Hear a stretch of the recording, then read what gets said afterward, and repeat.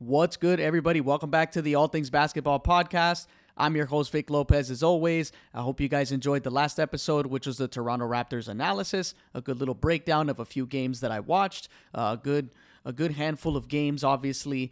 Obviously, the Freddie VanVleet episode was before that one, so I hope you guys caught both of those, along with the Donovan Mitchell episode and the Cleveland Cavaliers analysis. All those episodes are really good, quick episodes to kind of get an idea of what these teams look like, what they could look like down the line. But this episode's going to be about my experience watching the recent Milwaukee Bucks Atlanta Hawks game, which happened Monday night on the 14th of November. This is also going to include some Kevin Durant news that I saw today, some Ben Simmons news that's circulating everywhere at the moment. But without getting too distracted, let's get right into it.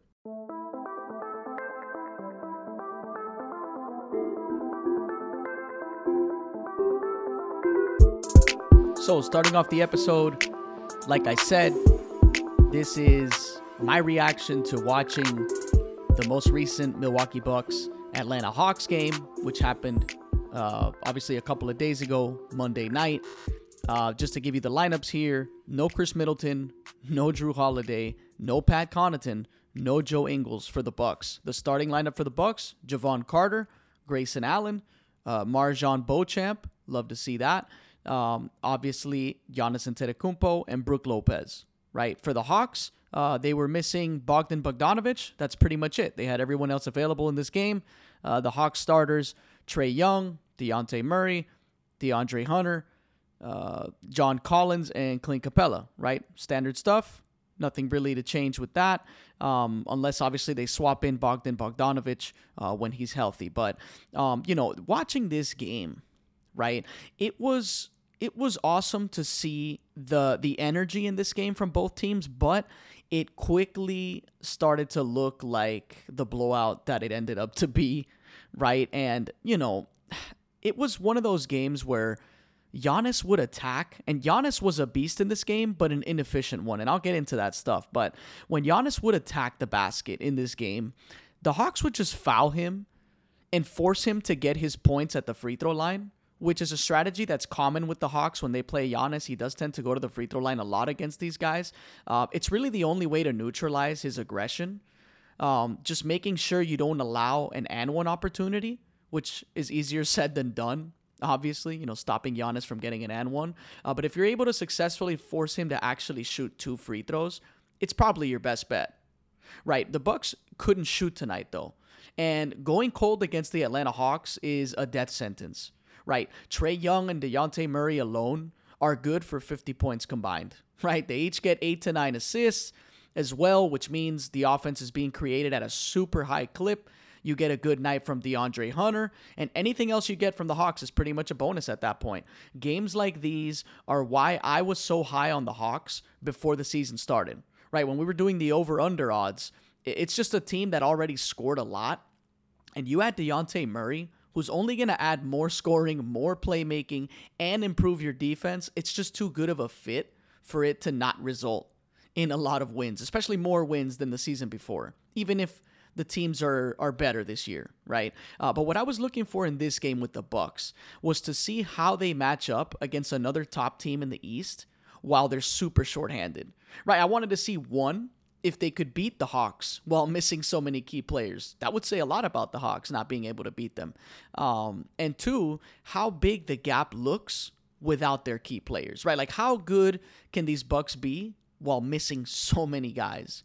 Right, especially key guys, not just some role players here. I mean, they're missing some really key players, but they lost to the Hawks, obviously, and they looked as bad as you could imagine. You could deal with no Chris Middleton, here and there. You can deal with no Drew Holiday here and there, but you take away Middleton, Holiday, Pat Connaughton, and obviously there's still no Joe Ingles due to that ACL recovery. Even Wesley Matthews and Grayson Allen got injured in this game. So it was just too much taken away from the Bucks. So I'm just trying to see how they overcome that, right? Can they actually beat pretty much a full roster Atlanta Hawks minus Bogdan Bogdanovic, right? But I love what I saw from Marjon Beauchamp. And you guys already know, if you've been listeners of this podcast, some of you that are new that might not have listened to the old stuff, you know how much I love the G League Ignite guys. Marjan Beauchamp, obviously one of the G League Ignite guys. And when I did my episodes on reasons to watch each team, I talked a little bit about him when I talked about the Bucks. I did a mini series for any of the new listeners, any of the old listeners that might have missed it. It's a series of reasons to watch each team. And when I talked about the Bucks, I talked about Marjan Beauchamp, two-way player. He can get out and run. It's really going to be the shooting consistency for him to keep getting solid playing time, because the defense is great.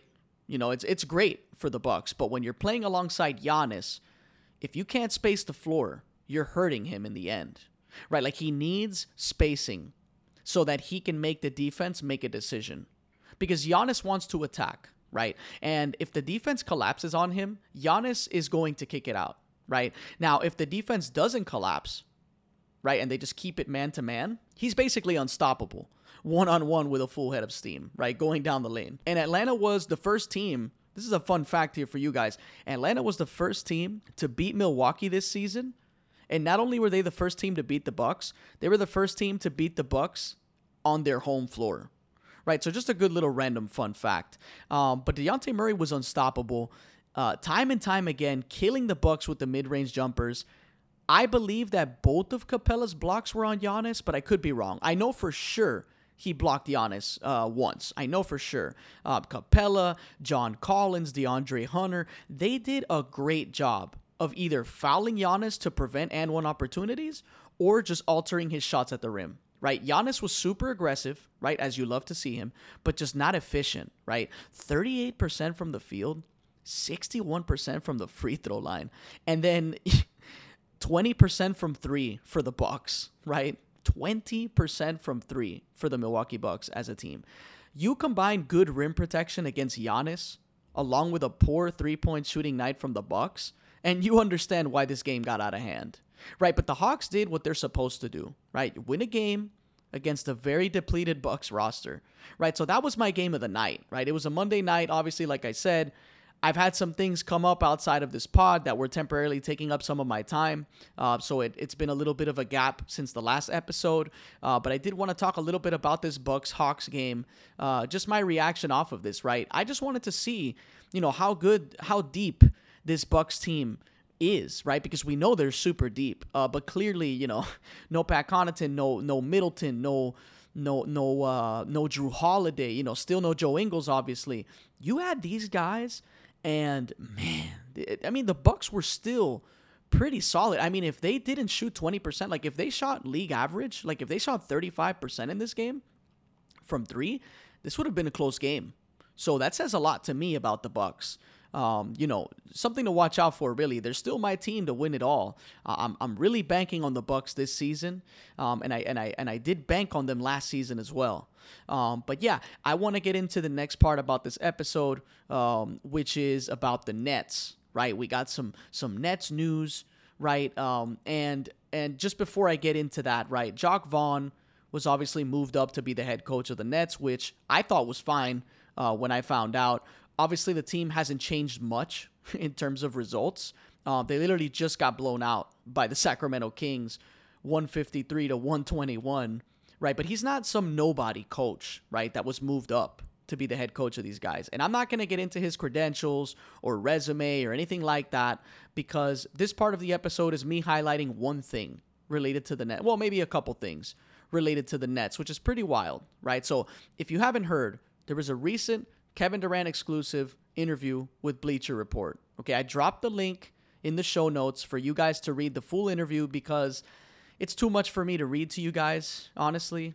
So what I decided to do was just pull out a couple of things, right, without ruining the whole article for you guys, but just pull out a couple of things that Durant said that I found funny and interesting at the same time, right? So here's the quote from the article. So in year 16, Durant says he takes pride in remaining a top-level player and wants to set an example of how a player can maximize situations that may not be ideal. So he takes pride in being a top-level player and wants to set an example of maximizing situations that aren't ideal. So was KD requesting a trade an example of that? because I thought maximizing situations that aren't ideal and setting an example of sticking through tough times, right, would be what Steph Curry has done and all other all-time greats that stuck through hard times, right? I don't know. It just didn't really make sense to me, right? Like he's basically saying that he takes pride in remaining a top player in the league and also wants to set an example of how to maximize a situation that's not ideal for you. Yeah, requesting a trade is not exactly how you maximize a situation that doesn't work for you. Because that basically means that you're going to do the most that you can to turn that situation around. But anyways, the article continues, right? Here, he said the Nets don't measure up with the best in the league on paper, but he hopes to instill confidence into his teammates that they have a legitimate chance against anyone. Right? Let me read that again. He said the Nets don't measure up with the best in the league on paper, and he hopes to instill confidence into his teammates that they have a legitimate chance against anyone. Right? So here's the quote from KD, the one that went viral. Look at our starting lineup. Edmund Sumner, Royce O'Neal, Joe Harris, Nick Claxton, and me. It's not disrespect, but what are you expecting from that group? Durant asked of Bleacher Report. You expect us to win because I'm out there. So if you're watching from that lens, you're expecting us to play well because number 7 is out there. This is literally what KD said himself. Right? So KD hopes to instill confidence in his teammates, but then he names his teammates and asking Bleacher Report what they should expect. Right? Like, as a teammate of anyone, if they name me along with other guys and say, hey, what can you expect of this group? Right? Like, what do you guys expect? I got Victor here. I got, whoever it is, Joey or Royce O'Neal.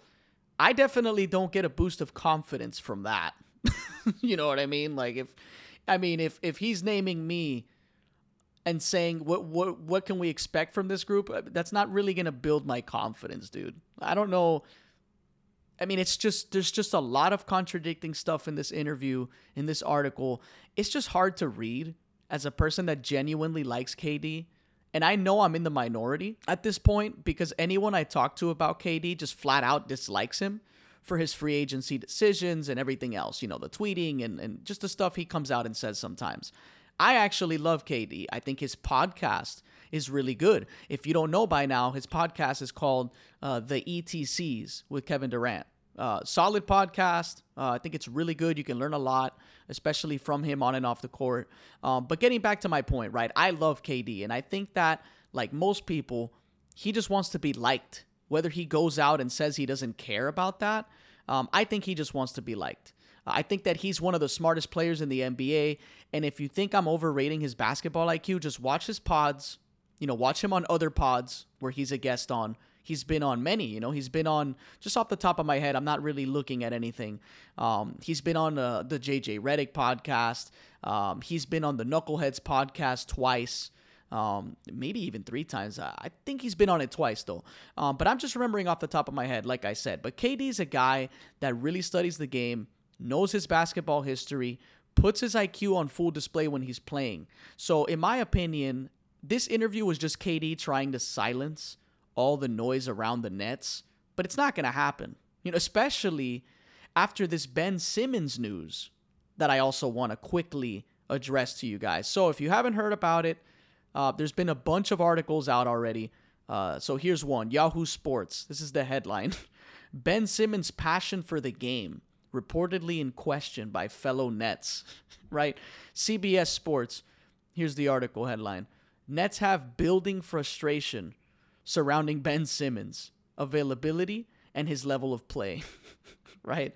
And then here's the last one that I'll give you guys. The Athletic. Here's a headline from The Athletic. Inside the Nets building frustration with Ben Simmons as team looks to emerge from early slump, right? That's just the headline. So it's just a chaotic season. The Nets are sitting at 12th place. 6-9 is their record. We're getting all of this stuff I'm talking about, and I haven't even mentioned the ongoing Kyrie stuff on the side, right? It's super early in the season, but this is a very talented era of basketball, especially a talented season in general, like spread out talent. The playoff race is going to be super tight in the East and the West. So even the tanking teams have solid young talent that can catch fire on the right night and beat you. So starting off like this is a disaster because no one's going to take it easy on you guys. You have Kevin Durant, Ben Simmons, and Kyrie Irving on the roster. Guys are going to come in here and just go at you 110%, and you're also going to catch some of those tanking teams with the young players that want to pop off and make a name for themselves too, so it's a hard climb, and they're digging themselves in a hole that could be just insurmountable, right? Like it could be such a deep hole that they dig themselves in that they're not going to be able to get out of, right? And who knows, you're starting to see odds for, KD not being on the team by All-Star break. Like you can kind of see, some rumors, some talks, the trade stuff is back. Not anyone requesting a trade, but the rumors, already people regenerating these fake trades using the trade machines, trying to figure out a way to get KD on their team again. I saw something not long ago. I wish I had it on my phone right now. But it was somewhere along the lines of like the Lakers trade away Russell Westbrook, their 2 first-round picks, to Brooklyn, right? The Warriors would give up Draymond Green and Jordan Poole. And basically, long story short, the Lakers would have Draymond, KD, and Ben Simmons, right? And then they give up their 2 first-rounders with Westbrook. Basically, the Nets would get Westbrook, the first-rounders from the Lakers, and then the Warriors would have Anthony Davis, right? So also the Lakers would trade Anthony Davis in this fake trade machine I saw today. And so Anthony Davis would end up with the Warriors, and then the Warriors get a first-round pick from the Nets. So sorry if it's like a mix, like kind of like a messy explanation of a trade, but basically the teams will look like that, right? Brooklyn ends up with a lot of picks and Russell Westbrook. The Warriors end up with Anthony Davis and a first-round pick from Brooklyn. And then the Lakers end up with Draymond Green, Ben Simmons, and Kevin Durant. So it's like, why would the Lakers trade future picks for old Draymond Green, for Ben Simmons, who clearly now you see a second team potentially wanting to get rid of him, and KD, who's also getting older, and now you don't have Anthony Davis, which I guess to some people that would be a solution because he doesn't even, you know what I mean? Yeah, like he's been much better, but you're always thinking that if he gets hurt, it's over, right? So I don't know. That trade was weird. I actually don't like that trade. I would rather the Lakers just take what it is and not just give up picks because they made a mistake when they traded for Russ, right? Because it's just a classic mistake that we see all the time. They trade for a player, it doesn't work out. Now they have to give up picks to get rid of that player again. So it's like a double mistake. It's a disaster to operate like that. And recently, I don't know if anyone knows that, but Rob Pelinka was supposedly spotted in an airport boarding a plane to Indiana, right, to Indianapolis, and Buddy Hield in like somewhere around the same time he tweeted out like a cryptic message out there. And like, a bunch of rumors are starting to circulate now. It all seems kind of sketchy. It could be him just meeting in person again, trying to work out a deal, obviously. Some people are hyped about that. Me, where I stand. If they trade Russell Westbrook and those picks just to bring back Buddy Hield and Miles Turner, they're going to have to figure out the Miles Turner when the contract expires. They're going to have to figure out Buddy Hield when the contract expires.